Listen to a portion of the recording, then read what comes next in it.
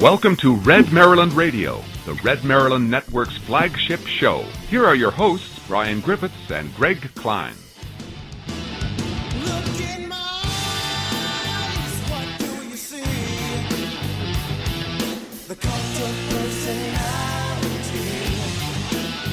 Hello and welcome to an all-new installment of Red Maryland Radio here on the Red Maryland Network, live from the Jim Plunkett Studios in the heart of the downtown Severna Park Business District in the bucolic western shore of Maryland. This is the best political podcast covering state and local politics in Maryland. It is Red Maryland Radio. I am your host, Greg Klein, flying solo tonight. Brian Griffiths is on assignment doing whatever he does. If you follow him on social media, you can go to Instagram, see every meal that he's having. You can track his, I'll say, alcohol intake on Twitter. But whatever he's doing, he's not here. So it's left to me to be your humble host tonight. We've got a lot of stuff to get through tonight.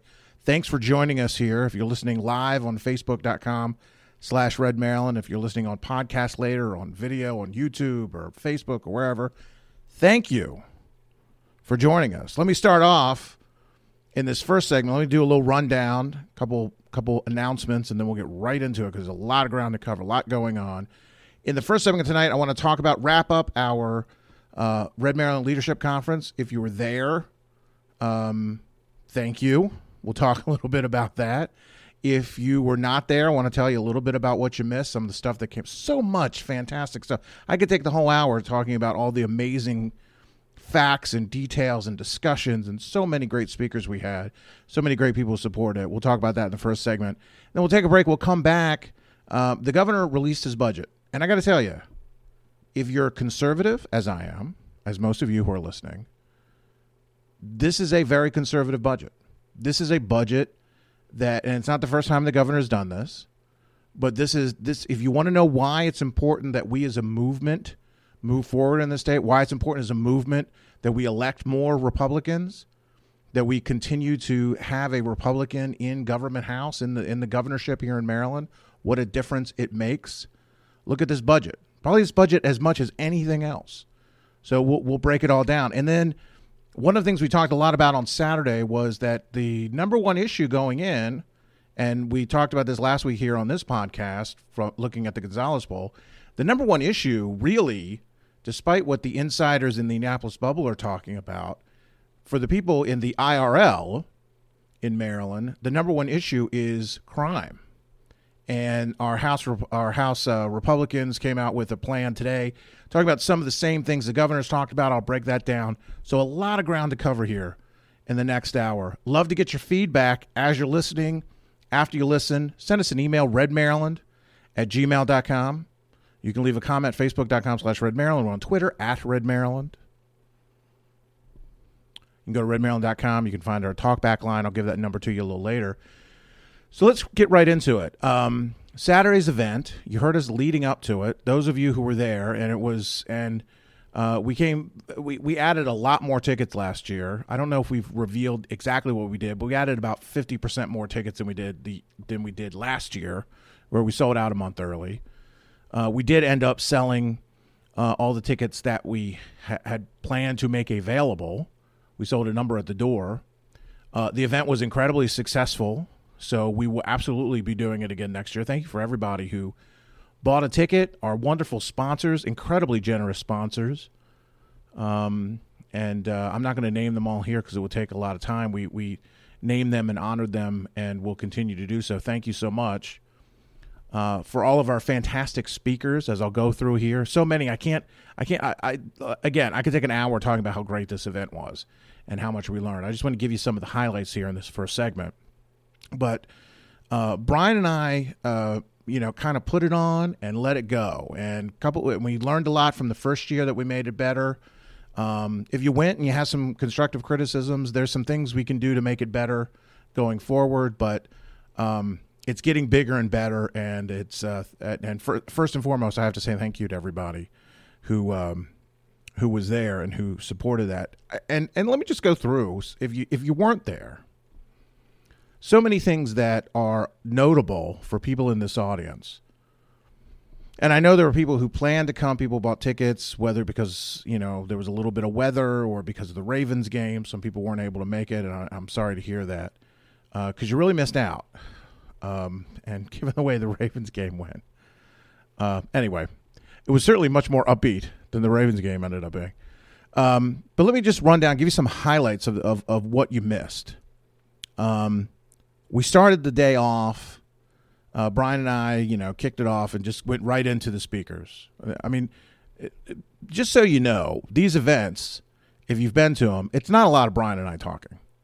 I mean, we would love to, but we do a little, hey, thanks for coming at the beginning and jump right into it. One of the things we did this year was I moderated our legislative leaders panel. I'll talk more about that in a second. And that was it. We had guest moderators, and we let them do the job, and they were every single one was fantastic and hit it out of the park. And I'm not just saying that because, the event's over. They were all great. And we had some last-minute hiccups trying to get some people who weren't able to make it. That was something we were really worried about the first year. This year we were able to roll with the punches. It was fantastic. But we just kind of let these people go, and I mean, I have to talk about them because they did such an amazing job, every single one of them. And if you were there, you know that. So we started the day right out of the chute with Doug Mayer. And now a lot of people, apparently some who were there, from some of the feedback that I've seen, don't really know who Doug Mayer is. Doug Mayer, as he mentioned, it was one of the architects of Governor Hogan's election and re-election campaigns. He is a fantastic political strategist. He came to Maryland after working for Nikki Haley. He knows his business. And we had a lot of people there on the campaign side from different kinds of angles talking about different things, but every single one of them had a track record of winning, and they know their business. And that was a theme that we wanted to bring out because these aren't just people we know and like. These are people who are successful. And I'm somebody who is always, I subscribe to the notion that if you want to find out how to succeed, you talk to people who've been successful. And Doug Mayer, working with the Hogan campaign, has accomplished electoral success in Maryland that literally people thought was impossible even a few years ago. And one of the things he talked about, and he told us before he came in, he said, Brian, Greg, I'm going to just tell it like it is. It's going to ruffle some feathers. People aren't going to like what I have to say. But I'm going to just tell it like it is and be real because that's who he is. And the fact is, he was actually pretty well received. There was some feedback I want to address here in a second. I'm not going to linger on it. But he came in and said, look, here was a statistic that he gave, and it made an impression on me, and I want all of you to listen to this and understand this, okay? He pointed out, and when you look at when you go back and look at the facts, he's absolutely right, but I've never heard it presented this way, and it's incredibly important.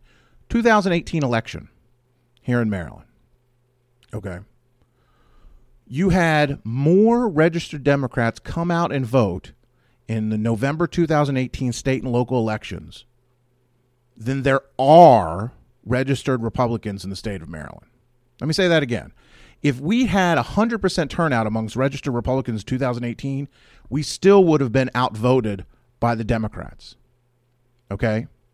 That's the reality of where we are in this state. We are so outnumbered that even if we got 100% turnout amongst Republicans, and by the way, Republican turnout was much higher in 2018 than it was in 2014.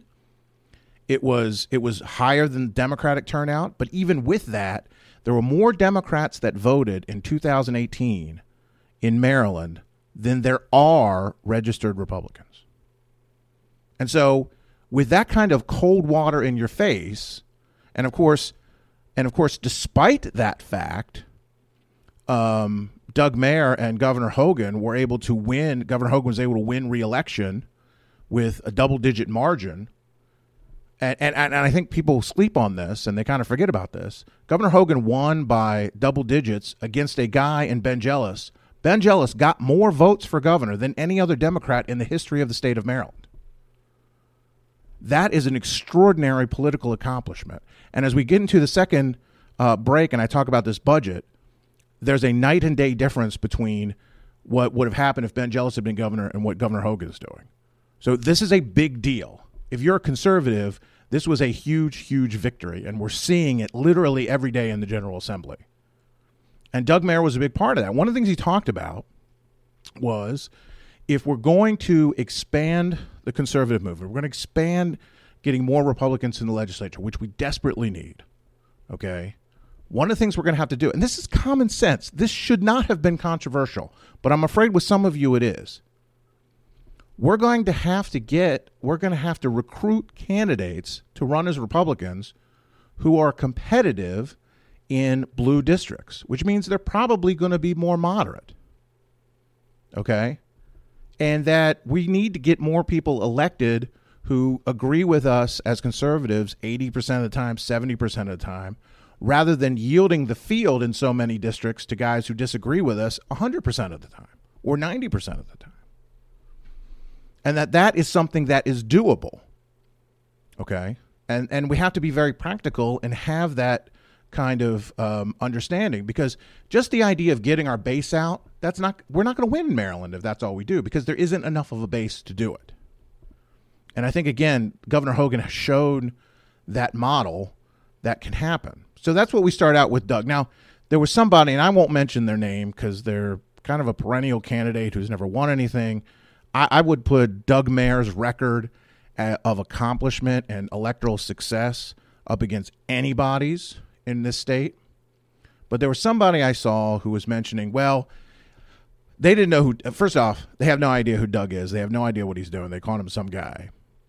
And they said, we're facing this existential threat from the left, and recruiting more moderate candidates isn't the answer. Well, even if you agree with that premise, and I think some of that's a little overblown and hyperbolic, losing elections is not going to stop the left. And there are a lot of candidates who are running in this state, and they seem to gravitate towards congressional races, who aren't interested in winning. And one of the things that Doug Mayer talked about is, if you want to accomplish something, if you want to move a movement forward, if you want to change policy, if you want to make change incrementally or dramatically in a better direction, if you want to stop the bad stuff that's happening, you have to win at the ballot box. If your plan is not to defeat the left at the ballot box, what is your plan? What is it you hope to accomplish? Living in your little bubble on Facebook is not going to change anything, okay? You know, that's what we talk about. These people who have the Born to Lose tattoo on their forehead. If you're not in this to win, and by the way, you can win, and this was another point a lot of the folks who were talking about this stuff were making.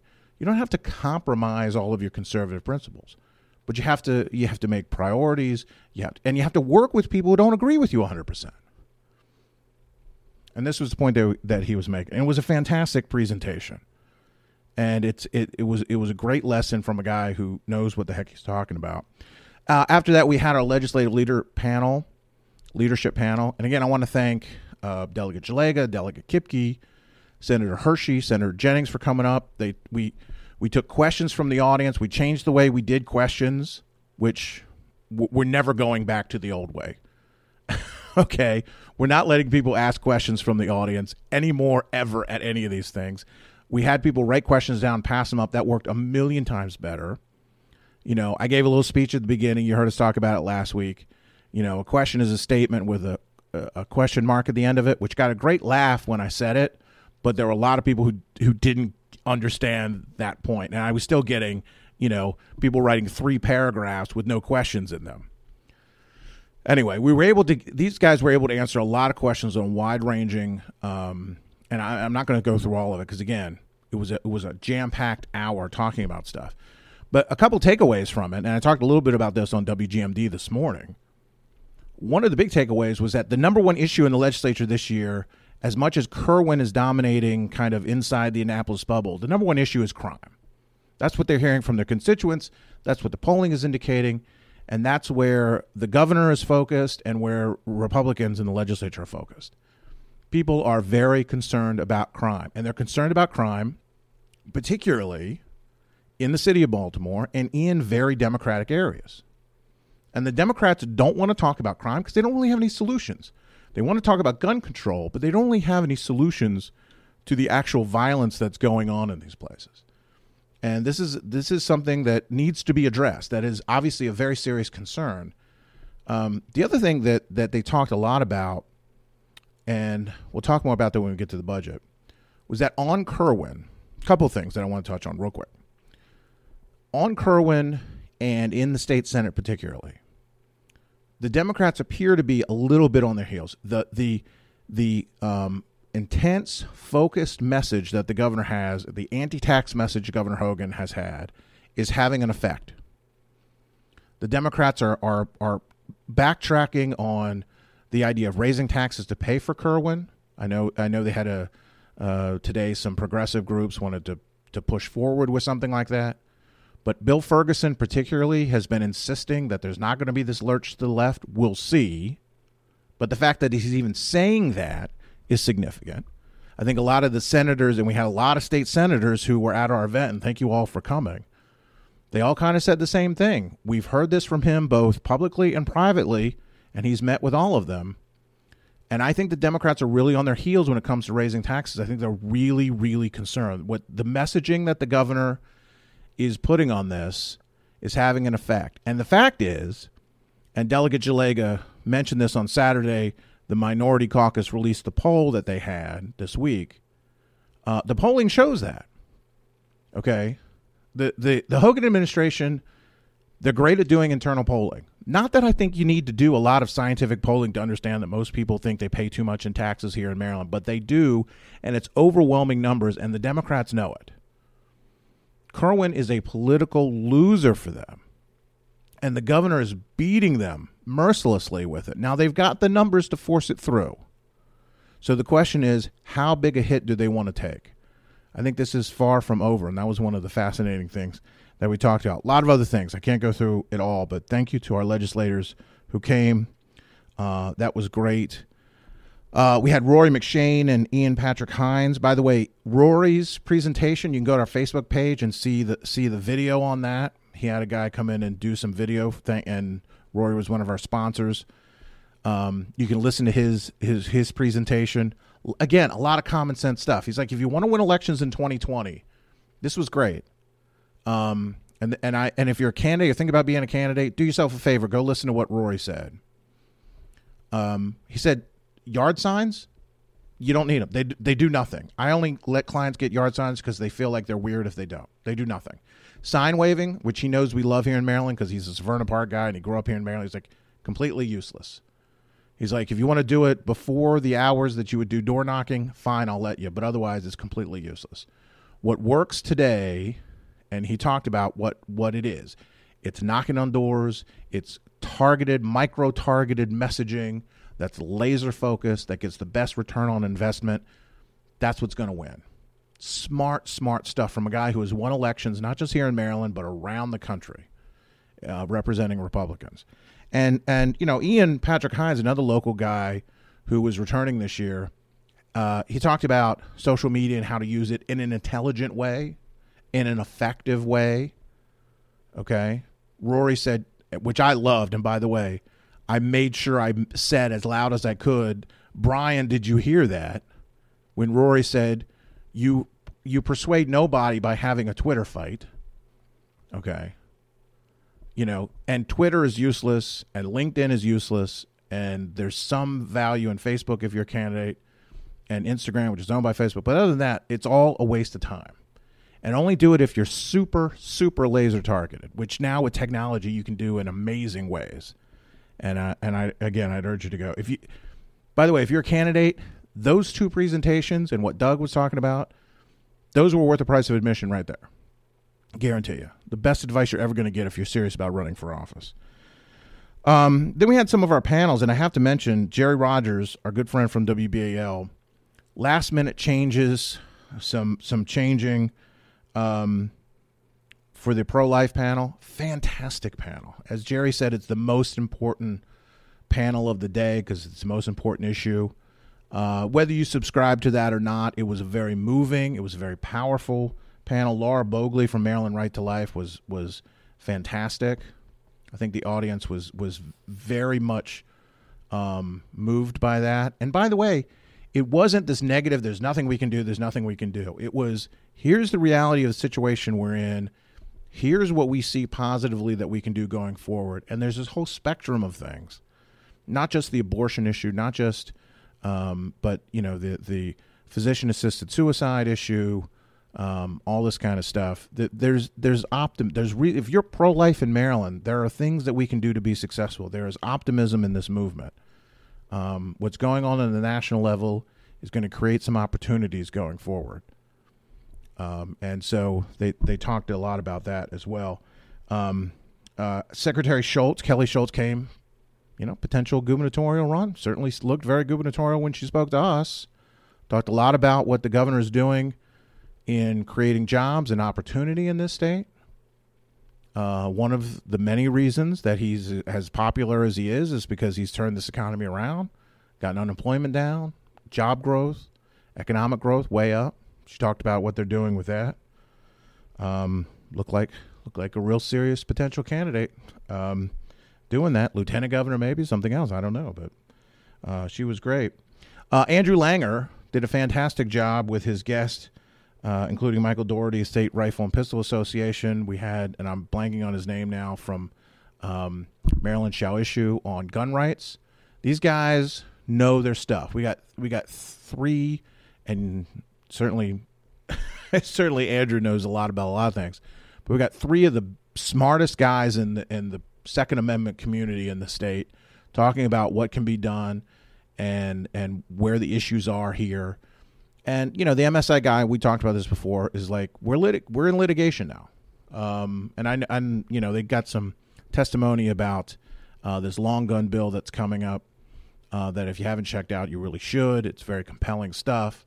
But MSI is really focused on litigation. And, you know, they're talking about the handgun permit review board issue. You know, the courts are where the Second Amendment issue is going to be decided, as much as the fight is going to be in the legislature. And there's going to be a lot more success in courtrooms, particularly in the federal courts, going forward on this issue. So it was a fascinating, very, very informative by guys who really, really know what they're talking about. So if you wanted to be informed about the gun issue, these were the guys. These aren't, you know, and they all use their real names. These aren't guys with pseudonyms on Facebook somewhere putting up videos in their backyard. These are serious, intelligent, engaged people who are leaders in this community, who know the law forwards and backwards, who understand the issues and the players, and they gave a fantastic presentation led by Andrew Langer. We really appreciated that. Then we had Roxy, I just call her Roxy because she's fantastic, came into standing ovation. Our most recent elected Bowie City councilwoman came in and was unabashedly Republican and conservative and said, we can win. We need to change people's opinion of us. That led into our Women in Politics panel, where Diana Waterman did a fantastic job with Maria Sophia and Delegate Erican and Senator Carrozza. For a lot of people, that was the highlight of the entire event, them talking about the challenges that women face in politics, how they were successful. They all had their own model. It was a great presentation. Then Eugene Craig, who put together a diversity panel talking about, and it was a panel of African Americans. So you know, we'll look at some other minorities and other avenues of diversity, I think, in other years. But talking about the challenges. Look, they wanted to come, these folks who are leaders in our party. Tony Campbell was there, Eugene Craig, both current and former chairmen of the state party. You had Shannon Wright, who's running for the city of mayor for the city of Baltimore. You had some other engaged activists in the conservative community here in Maryland talking about, you know, an honest discussion about what are the challenges that we as conservatives and Republicans face in reaching out to the African American community. And I thought it was really engaging and honest, and people asked really sincere questions and got really matter-of-fact answers. It was great. It was a great presentation, right after them was Congressman Andy Harris, who was, by the way, he was the star of the Washington Post article. The Washington Post reporter came in just to see Congressman Harris. So thank you, Congressman Harris, for helping us get some press for this thing. It's interesting the Annapolis Capital didn't cover this, even though Brian is a columnist for him. It was in Annapolis. We had all these leaders in Annapolis here. I don't know what it is about the Annapolis Capital that this wasn't newsworthy. Local radio station covered it. We had lots of great coverage thanks to our friends at WBAL. So, I don't know. But what are you going to do? But Congressman Harris was fantastic. Talking about, it's funny, he talked about state issues and he referred to it as Kirwan, which is kind of fun. This is a guy who's in Washington a lot, who's reading about this in the papers, obviously. But he's a fan favorite. A little bit of video of that on our Twitter feed if you want to check out just a snippet of his presentation. State Senator Justin Reedy came out, not just talking about what he's doing in the state Senate, which was fascinating, but another guy who is in the business of winning elections, former executive director of our Maryland Republican Party, talked about how far we've come as a party in the state since 2007 when Red Maryland started. Made a point of pointing out that, we at Red Maryland were a part of that, and we've worked with Justin ever since then. Another guy who believes we can win and do more, and we can get more state senators elected. And the fact is, in the last election, while people look as a downer, what we accomplished in Maryland, picking up a state Senate seat and losing a couple very closely, was absolutely breaking the trend of what we saw around the country and what we saw in other races in the state. Man, I wish we had been able to get to that filibuster sustaining majority, and God knows we tried our best, but to even pick up a seat was pretty impressive, and that's something you talked about. There's a lot of optimism in 2022. Was part, but we're gonna have to be smart and we're gonna have to be effective. When we get to the next break, I'll talk about probably the biggest issue we'll talk about, and then we wrapped up. State Senator Carrozza had a great video talking about her success, and then we wrapped it up. And I mean, those are just highlights. Again, I could take the whole hour talking about this stuff. If you were there, thank you so much for coming. It was a great event. We learned a lot. We're going to do it again next year. The people who were there the whole time are super fans, and we love every single one of you. There are people coming at the door. Kim Klasick was there, Liz Mattori, candidates who were there who spent part of their day with us and the rest of the day campaigning. Lots of elected officials there, lots of leaders in organizations. We were talking to the great folks up at the Carroll Victory Group. We're looking forward to working with them in the future. So many people I could thank. I'm sure I'm missing a ton of people. Are the Wacomico women who came up, who were so supportive of us. On and on and on down the line. And thank you all. If I'm missing you, please excuse me for doing that. But anyway, it was a great event.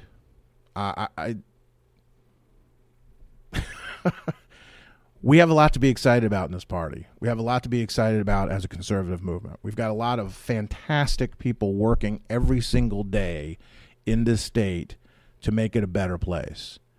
And we have a lot of reason to be optimistic. And if we're smart, and if we're hardworking, and if we're focused on things we want to do, we can make Maryland a much better place. That was the theme of it. That's what I think you walked away with inescapably. And if you didn't come this year, and you're listening to this right now, if you read Red Maryland, just when we announce it in the coming months, mark your calendar. Make it a point to be here. It's someplace that, if you're a conservative activist, if you're a Central Committee member, if you're a member of a Republican auxiliary group, if you're a candidate thinking about being a candidate, you have to come to this event. It is absolutely worth every penny and worth your time on a Saturday in January to come check this out. So anyway, thanks again, everybody. Let's take a quick break. I want to come back and we're going to talk about the budget. Hey, this is a big deal. This budget proposal by the governor is a big, big deal.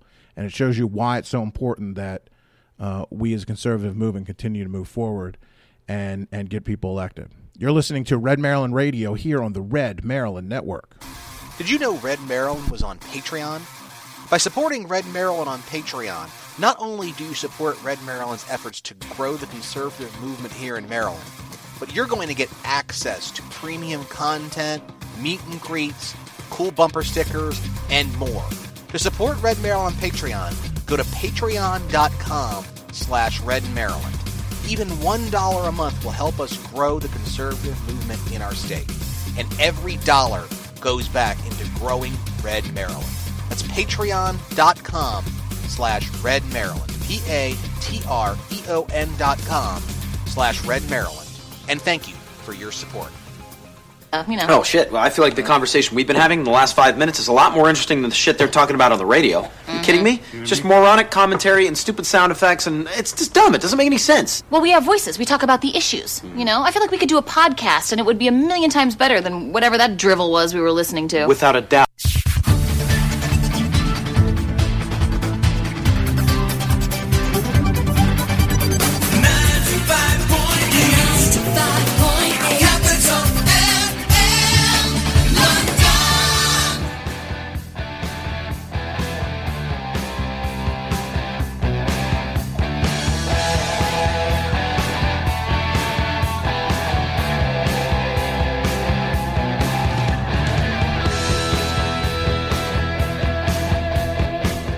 We're back here on Red Maryland Radio. All the music bumpers tonight. That was Judas Priest, the Green Man Alicia from the amazing Hellbent for Leather album. All of the bumper music are going to be from bands who got screwed by the Rock and Roll Hall of Fame this year. Okay, Judas Priest is not in the Rock and Roll Hall of Fame. That's crazy, right? I mean, Whitney Houston's great and all, but she's not a rock and roll artist. Okay, whatever. Judas Priest is not in the Rock and Roll Hall of Fame? That's crazy. That doesn't even make any sense to me. I don't even know how that works. Anyway, that's not why you're here. Let's talk about something more positive. The General Assembly session has started. Lots of announcements, a lot of people rolling out agendas. One of the only constitutionally required piece of business that the legislature must do every year is pass a budget. And the budget process in the state of Maryland is different than it is on the national level. The governor of our state has tremendous control over the budget. Okay? He essentially, the way that it works is that the governor proposes a budget. The legislature can cut. It cannot add to it. There's some debate as to how much they can move stuff around.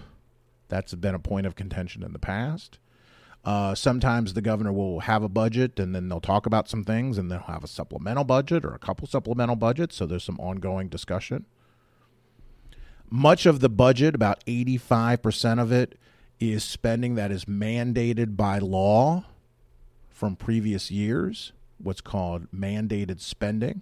If the governor wants to deviate from that in his budget, he has to introduce something that's called a Budget Reconciliation Act and Financing Act. Commonly, the shorthand is BRFA. So what Governor Hogan has done in recent years is issued a budget that maintains all of the mandated spending that's required by law, but still controls spending and doesn't ask for a BRFA. And so the legislature's kind of stuck. All they can do is cut, and they've tried to move stuff around and try to fence stuff off, and the governor's fault them on some of that stuff. But here's what we've got. The governor announced his budget proposal this year. And I want you to listen to this because it's something we've talked about over the years. And the governor issued a by-the-numbers release. Let's start with the big numbers. And as conservative Republicans, you need to hear this. This is why we as conservatives should be happy that Larry Hogan is governor.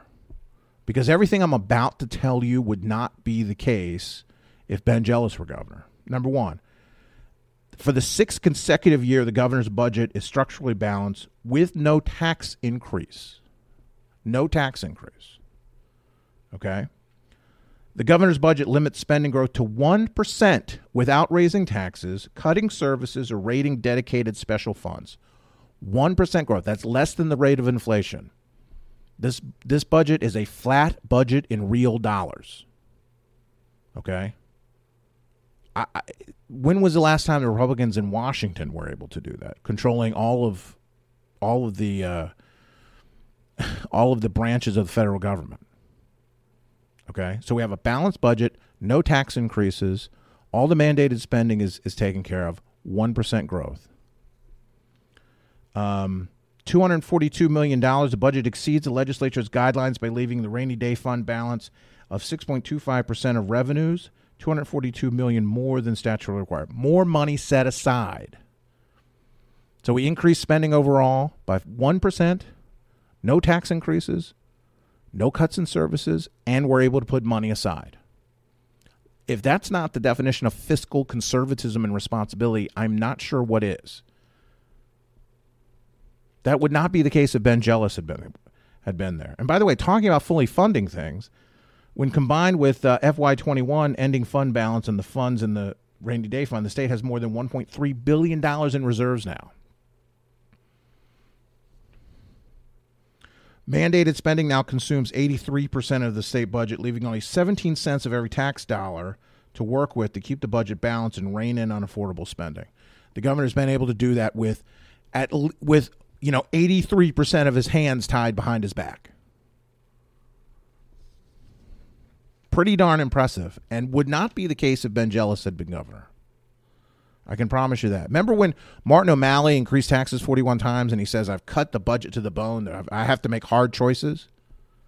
Well, his choices were always raising taxes. The governor has actually done it. Okay?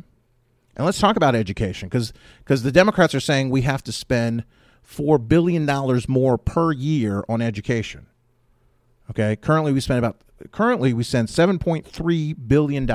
Governor's budget funds K through 12 education at record levels for the sixth year in a row. Record levels. No governor in the history of the state has spent more on K through 12 education than Governor Larry Hogan. Record increases every single year, including nearly $7.3 billion in FY21. And that's $7 million more in education funding for Baltimore City than required by the mandated spending requirements. The governor's budget ensures that every jurisdiction receives more education funding than in the prior year. Now here's, you talk about Baltimore City and closing the gap and all this kind of stuff. You want to talk about how much we subsidize Baltimore City? Under the governor's budget, Baltimore City will receive $13,515 per pupil, nearly 66% more than the average statewide. That's just the state part of it, by the way. That doesn't include what the city is spending itself. $13,515 from the state per pupil in the city of Baltimore. That's 66. That's 2/3 more than what anybody else in the state gets. And the Democrats are saying that our schools are woefully underfunded. That we have to add 50% to that.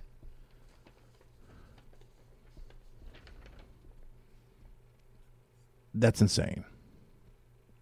$350 million that is included for initiatives consistent with the Kerwin Commission recommendations. This is funding for what was, the initial blueprint, whatever that was passed last year. We talked about that. There's money in the budget to pay for that last year and this year.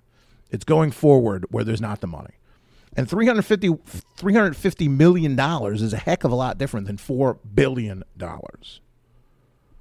See how you can balance the budget and increase spending for your priorities and not raise taxes?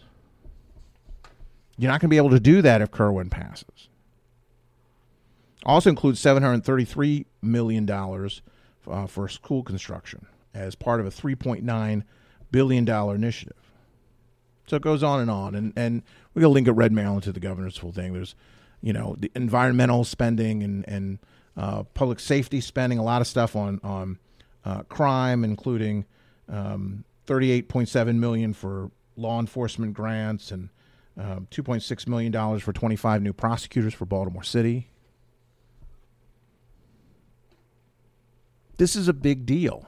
And by the way, the governor came out today and said, not only can I balance the budget with no real growth in state spending, fund all the priorities, record funding for education, put significant resources towards dealing with the out-of-control crime problem in Baltimore City, I can also cut taxes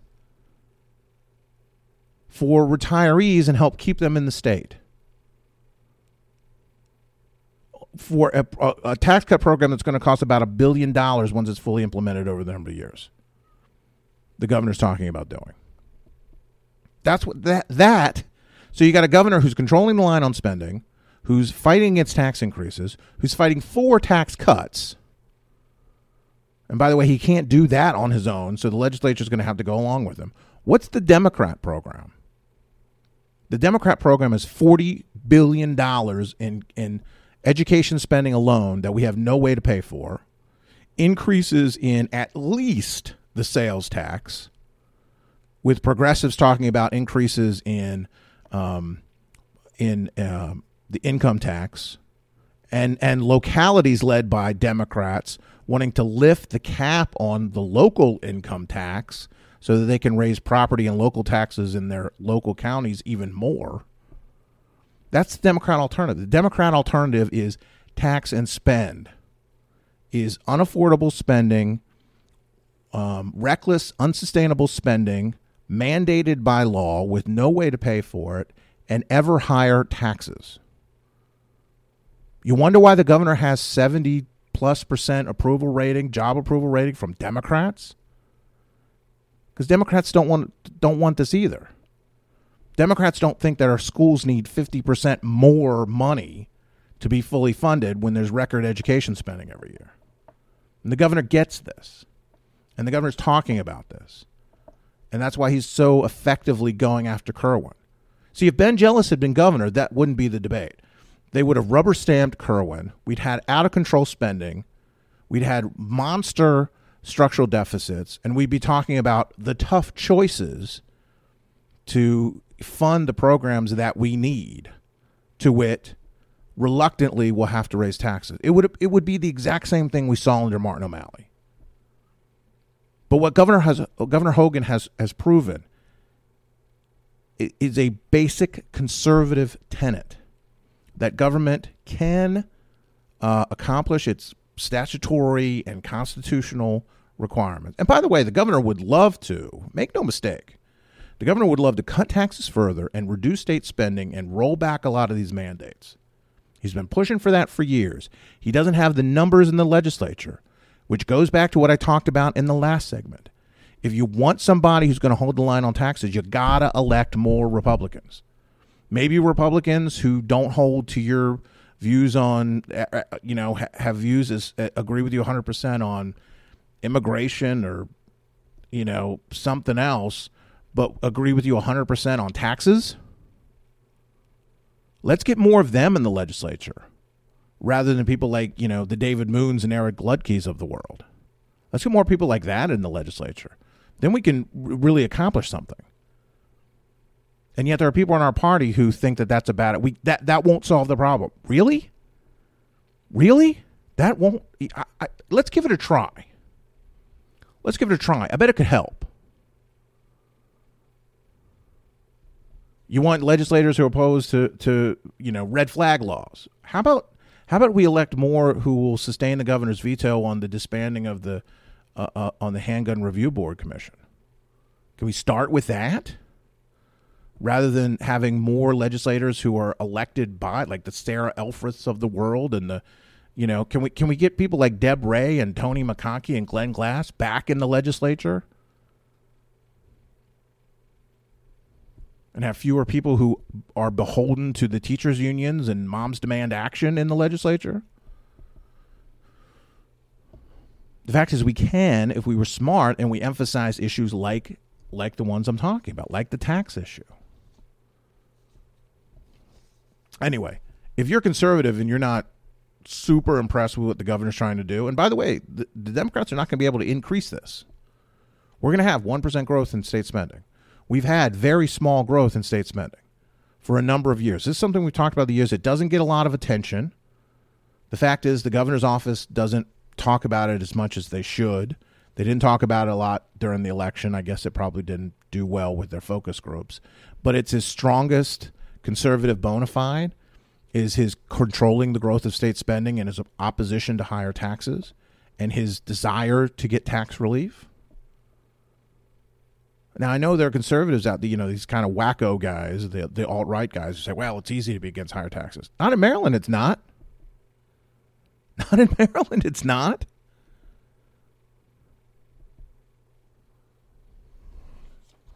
Anyway, kudos to the governor. Let's come back. I want to talk about this crime proposal, because that's another big issue. You're listening to Red Maryland Radio here on the Red Maryland Network. We will be, as soon as I can bring this up, we'll be right back. Did you know Red Maryland was on Patreon? By supporting Red Maryland on Patreon, not only do you support Red Maryland's efforts to grow the conservative movement here in Maryland, but you're going to get access to premium content, meet and greets, cool bumper stickers, and more. To support Red Maryland on Patreon, go to patreon.com/RedMaryland. Even $1 a month will help us grow the conservative movement in our state. And every dollar goes back into growing Red Maryland.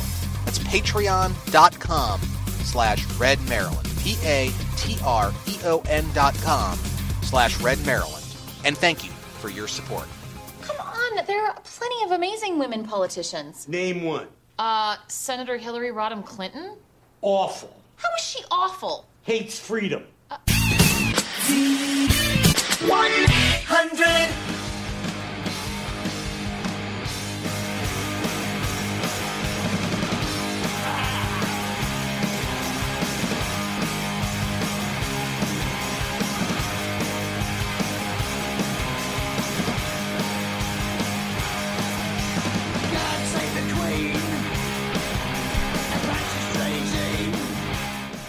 All right, we're back here on Red Maryland Radio. A little Motorhead, another group. How is Motorhead not in the Rock and Roll Hall of Fame? Hello? Will they put in Tenacious D or something? What? In the Rock and Roll Hall of Fame? Really? Madonna's in there? What? But not Motorhead. Sure, that makes sense. Black Sabbath got rejected 9 times. Sure, that's a legitimate Hall of Fame. Yeah, I want to hear Andrew Langer defend the Rock and Roll Hall of Fame to me again. Give me a break. It's a joke. But anyway, not Tenacious D. I was kidding. They're a joke band. Though they did win a Grammy. How does Tenacious D win a Grammy? I forget it. Some hip hop artist that they're putting into the Rock and Roll Hall of Fame in lieu of the aforementioned Judas Priest and Motorhead. Putting in T-Rex, but not Thin Lizzy. What? Whatever. Don't get me started. That's not why you're here. As I mentioned in the first break, the biggest issue in the legislature this year, we heard our Republicans talking about this. The governor has talked about this.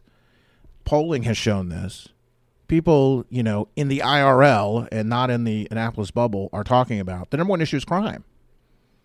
The Senate President Emeritus, who, by the way, Senate President Emeritus Mike Miller is my favorite Mike Miller, okay? Because he's he's literally a backbencher who's throwing fire on the Democratic leadership for not doing anything about, he's saying Rome is burning. I love it. I love this guy. He's not running anymore, so he's throwing crap at the new guy. It's great. It won't last. I know, but it's fun. And he's right. Of course he's right. 348 homicides in Baltimore City last year. You've got an interim mayor who's raising $1 million, who's corrupt as the day is long. Most of them running are. He's not going to change anything if he gets reelected. He's getting $1 million in the bank from the same people, the same kingmakers who've been bankrolling everybody else. It's no wonder the polls are inconclusive and nobody knows who's going to win this thing. By the way, our friend Doug Mayer, we didn't ask him about this, but he's working for Thiru Vignarajah, which I have some questions, Doug. But anyway, that guy's his client is near the top of the polls. I don't know what that means. He's getting paid. I know that. But Baltimore's a mess. It's not likely to be cleaned up anytime soon because there's nobody in the city of Baltimore, as the governor's been pointing out, who has a serious plan for dealing with violent crime. You've got the state's attorney, Marilyn Mosby, who's gone out of state and, is showing unity, but is not really dealing with the problem. It's classic Baltimore politics. The skill at getting elected And being elected in Baltimore is deflecting blame, not solving problems. If there's some white Republican somewhere that you can blame, and I'm sorry, it's as coarse as that. That's what it is. That's what Marilyn Mosby is doing. Now, people will say, I've had people say, don't criticize Baltimore voters. You know, Marilyn Mosby won a very close primary. There's a lot of people in the city who get what you're saying, Greg. The governor has a lot of support within the city. He did surprisingly well as a Republican, yada, yada, yada. But when you look at the final results, it's the same type of people. Okay? You've got one party rule. You've got a very corrupt insider process within Democratic primary politics. It's very much identity politics. It's very much left-wing activist politics, failed policies. It's very much about people, you know, protecting their turf and making sure they get their cut. It's corrupt as heck, just innately. And, you know, I think T.J. Smith's an interesting guy. Thero Vignarajah may say things that are different. But the reality is you're probably going to end up with, you know, a Jack Young or a Brandon Scott, and nothing's going to really change. And so one of the things that was mentioned, Shannon Wright, who's a Republican running for mayor, one of the things that she's on, because I want to give her credit because she's absolutely right. She mentioned during the panel that she was on that she made the statement that, you know, we're all familiar with the concept that a rising tide lifts all boats, and we are. And she pointed out when it comes to the city of Baltimore and Maryland as a whole, because there was some real discussion about why should we care about what happens in the city of Baltimore. The people in the city of Baltimore keep electing the same type of leaders, keep making the same type of mistakes, keep insisting on the same types of policies. They don't really open their politics to new ideas and elect new people. Why should we keep doing it? And here's the point that she made, and she's absolutely right. A rising tide lifts all boats, but one hole will sink a ship. And that's what's going on in Baltimore. And that's why the legislature has to do more to step. They have to. They have to. And by the way, you know, when the Senate President Emeritus says Rome is burning, we down here in Annapolis need to do something, the response from a lot of his fellow Democrats is, well, let's people who live in the city talk about this. Well, the elected officials in the city are the problem because they're not fixing it. They're not interested in fixing it. Their plan doesn't work. Well, here's a plan which may have some impact. We talked about some of the things the governor has talked about. The House Minority Caucus has unveiled a legislative package to deal with the urgent crisis in violent crime. Here's some of their ideas. The Stopping Dangerous and Violent Offenders Act of 2020. Okay. First thing, this is a quote now from Assistant Minority Leader Matt Morgan. First thing we have to do is make sure individuals who are committing heinous crimes and exhibit zero respect for human life go to jail and stay in jail. Common sense legislation that our citizens understand. Dangerous people have no business walking free in our communities. Okay. It requires that more than that you know, full sentences be served. We have this weird sentencing regime that people think someone's getting 20 years in jail and they're out in 4 or less. Okay, it's something we've talked about here at Red Maryland for a long, long time. It's something the governor's talked about. Whether you want to call it truth in sentencing, whether you want to call it accountability, whatever it is. The point is very simple. If you want to reduce violent crime, you take people who commit violent crimes, especially those who do it repeatedly, you put them in jail and you keep them there. Progressive Democrats are absolutely opposed to that. They see incarceration as the problem and not a solution to crime. That's the fundamental disagreement between conservatives and progressives, unfortunately, Republicans and the majority of Democrats. And the fact is, you got violent people walking the streets of Baltimore committing violent crimes who should be in jail and kept there and aren't. This is a common sense proposal. Most Marylanders, I guarantee you, of every political stripe, would be in favor of this. The fact that it does not have wide bipartisan majorities is a symptom of how left-wing ideology fueled, supported, sustained by hyper-partisan gerrymandering and identity politics is preventing common sense policy solutions to seemingly intractable problems, in this case, crime.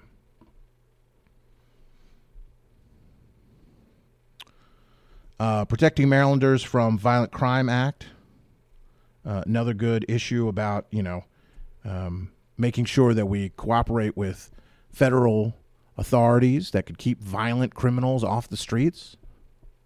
Common sense thing. Again, we've got identity politics and progressive politics getting in the way of, this is something that Congressman Harris talked a lot about, getting in the way of a common sense approach to keeping people safe.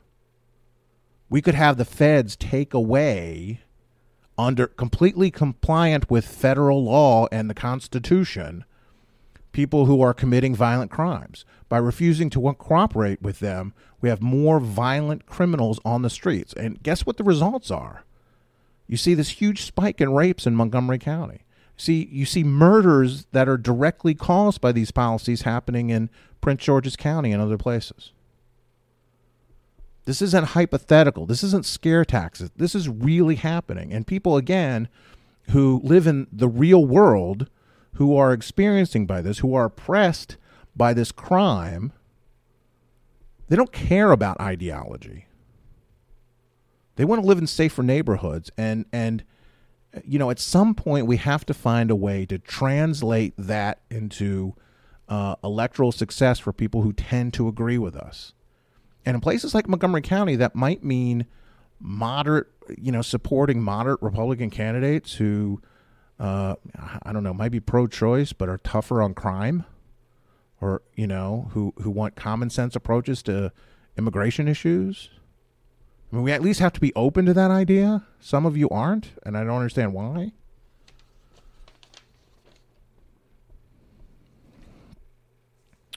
Gun Theft is a Felony Act 2020.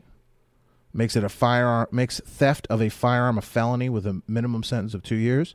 Again, one of the things the legislators talk about is the blatant hypocrisy. Democrats want to talk about gun control for legal gun owners, regulating things like, letting someone borrow your shotgun, which is very much not the cause of any of the 348 murders that occurred in the city of Baltimore last year.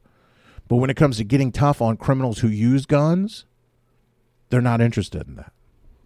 Heard that time and time again from legislators. Here's another example. You want to get tough on people who are committing crimes with guns? Here you go. Do you want to just take away the rights of legal gun owners? Do you just want to regulate guns? Or do you want to punish people who use guns in the commission of crime? Democrats seem only interested in the former. Truth and Plea Deals Act. This is another thing the governor has talked about doing. It's complicated, and we have a link at redmaryland.com. You can see this, where you have issues where we have sentencing guidelines and you have plea deals that people are getting sentences below what the guidelines say, but they're still getting benefits of early release and other things.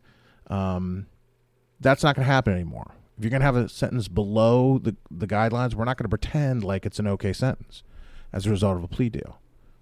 Again, this is a process by which we're having violent criminals getting out of jail far too early and getting put back on the street. The thrust here, again, is to create a legal environment where violent repeat criminals go to jail and they stay there. And Democrats are opposed to that as a solution to crime, point blank.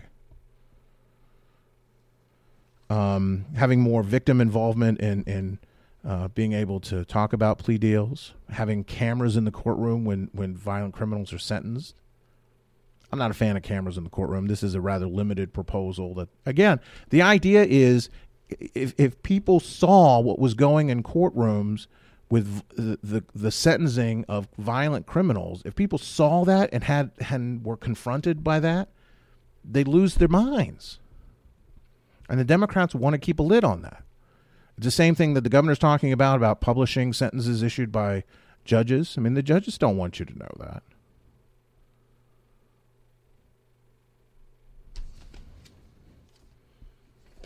But again, this is another issue that as Republicans is a winner for us statewide. a Republican running anywhere, pretty much anywhere in the state, in a remotely fair legislative district, running on issues like holding the line, opposing higher taxes, fiscal responsibility, getting tough on violent crime, that's a winner. That's a winner. That's somebody who can be competitive with any Democrat. That's somebody who can get Democrat votes. That's somebody who can get, and they may not agree with us on other things. Okay. But someone like, if we had more people like that in the legislature, as opposed to people who are opposing these seemingly common sense things, not only would our movement advance, not only would the Republican Party get more people elected, the state would be better off. People would be safer. Our taxes would be lower. So that's why all this stuff matters, and why we're lucky we have as many good Republicans as we have, including the governor, and why we need more, and we can get more if we're willing to be smart and understand the realities of it. And that's why we do what we do here at Red Maryland. Folks, I'm going to wrap up the show now. Thanks for listening. Brian should be back next week. A couple housekeeping items I want to let you know about. You can continue your support of Red Maryland. We just got a very nice contribution in the mail. Thank you very much. And there's a thank you note coming your way. They asked not to be mentioned publicly, so I won't do that. You can support us. Go to patreon.com/Red Maryland. Every penny that we receive goes back into Red Maryland. So, if you bought a ticket for this year's conference, you paid for this year's conference. And if you were a sponsor, you help make next year's conference possible. If you help us on Patreon, patreon.com/Red Maryland, you help us keep this show on the internet and expand what we do. And we've got this green screen that you helped us buy that I'm not pointing at it because it's not there, but it will be very soon. We've ordered it. It's here. It's going to happen. You're going to help us make next year's conference bigger and better. And just bring you more stuff, man. There's so much more we can do. I mean, and it's one of the things that reminds us when we're in busy session, Brian and I, we work full-time job. We have family, as I know all of you do. We try to do what we can. There's so much more we'd love to get to. And we met some folks who we hope will join us in that effort. But your support helps us reach a lot more people for the things we can talk about. So please do consider being a patron. Patreon.com/Red Maryland. If you do that, you get lots of cool stuff. We have the cool History of Red Maryland podcast. We've had 6 installments. We'll be recording some more in the coming weeks. It's a lot of fun. Some interesting stories. You get to find out where some of the bodies are buried. And lots of other cool stuff that we'll pass along as time goes on. So, also, don't forget to vote in our Red Maryland January poll. Go to redmaryland.com. Check out our January poll. There's still time to vote. We'll have the results coming up. We've got special elections we're polling, competitive primaries there, mayoral elections, other congressional races that we're polling. We've got a primary coming up in just a couple months. Lots of other questions we're asking this month. The January 2020 Red Maryland poll also gives you a chance to tell us whatever you want to talk about. Love to get your feedback. Speaking of which, you can leave us your feedback anytime by going to redmaryland.com. You can send us an email, redmaryland@gmail.com, facebook.com/redmaryland, facebook.com/redmaryland, at Twitter at Red Maryland. Okay. You can always call us as well if I can pull the number up here, and I can, on the talkback line, which is 410-205-4875, 410-205-4875. Leave us a message. We've got some backed up that I've been meaning to play. We just haven't been able to get to them. But we listen to all of them. We're ready to believe you. Send us your manifestos. I've got a box full of unanswered handwritten questions from the conference. You should see some of these things. Send that to us. We're happy to read it and share what we can. And love to get your feedback and let us know what you think. And with that, let me bid you a fond adieu. Hang in there. We will get there, and we'll leave with, again, just absolutely ridiculous these guys are not in the Rock and Roll Hall of Fame. Judas Priest with The Hellion. Folks, thanks for listening. Hang in there. We will get there.